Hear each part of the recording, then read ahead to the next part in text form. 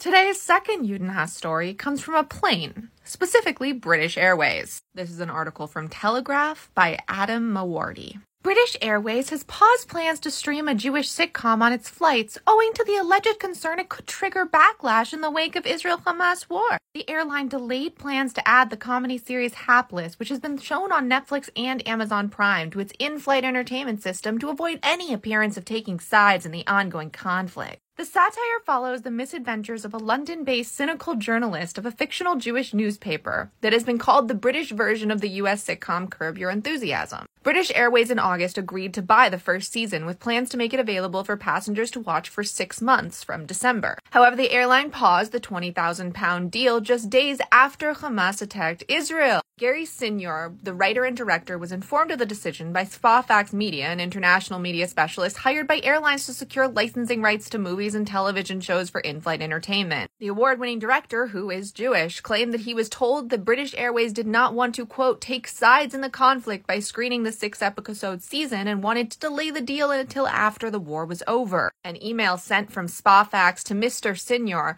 on October 13th, seen by Telegraph, said, BA Press Office has asked us to review content on board and being booked in relation to Israel-Palestine and the conflict currently happening. Their preference is to remain as neutral in these situations as possible. As a result, we have been asked to remove Hapless from the December lineup, but are very happy to book it once the conflict dies down. The filmmaker has since repeatedly challenged this decision, describing it as nonsensical. Mr. Sinyor told the Telegraph that the series has nothing to do with Israel-Palestine. I mean, other than Jewish people live in Israel and that Israel is a Jewish state, it has nothing to do with it. I think what it shows is fear of being perceived as being pro-Israel just because it's got Jewish characters in it. Spafax, which is owned by British advertising giant WPP, last week told Mr. Sinyor that British Airways is still reluctant to get back to normal programming. A British Airways spokesman on Friday said, "We are proud to offer a wide range of entertainment options for our customers to enjoy. We are constantly reviewing our content, and we are in the process of planning our 2024 schedule."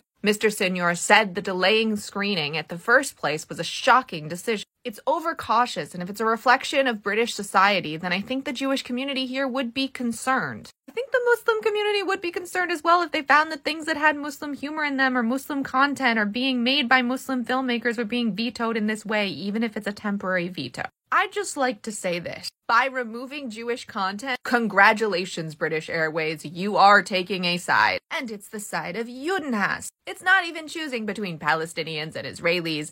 It's just choosing hate. So congratulations, you did the exact opposite of what your goal was. I am also very frustrated that the show is not available in the US, and that I didn't know it existed until this happened. I didn't know there was a Jewish show on right now.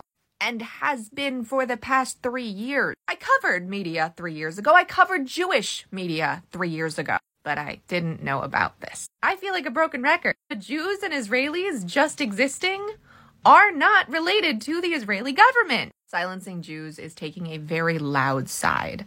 And if you don't get that, we have a problem. Refuah shlema to all of us in need of healing. And may the memories of those who have been lost and those who will be lost be a blessing and a revolution for peace, freedom, and safety for all. Shortcast Club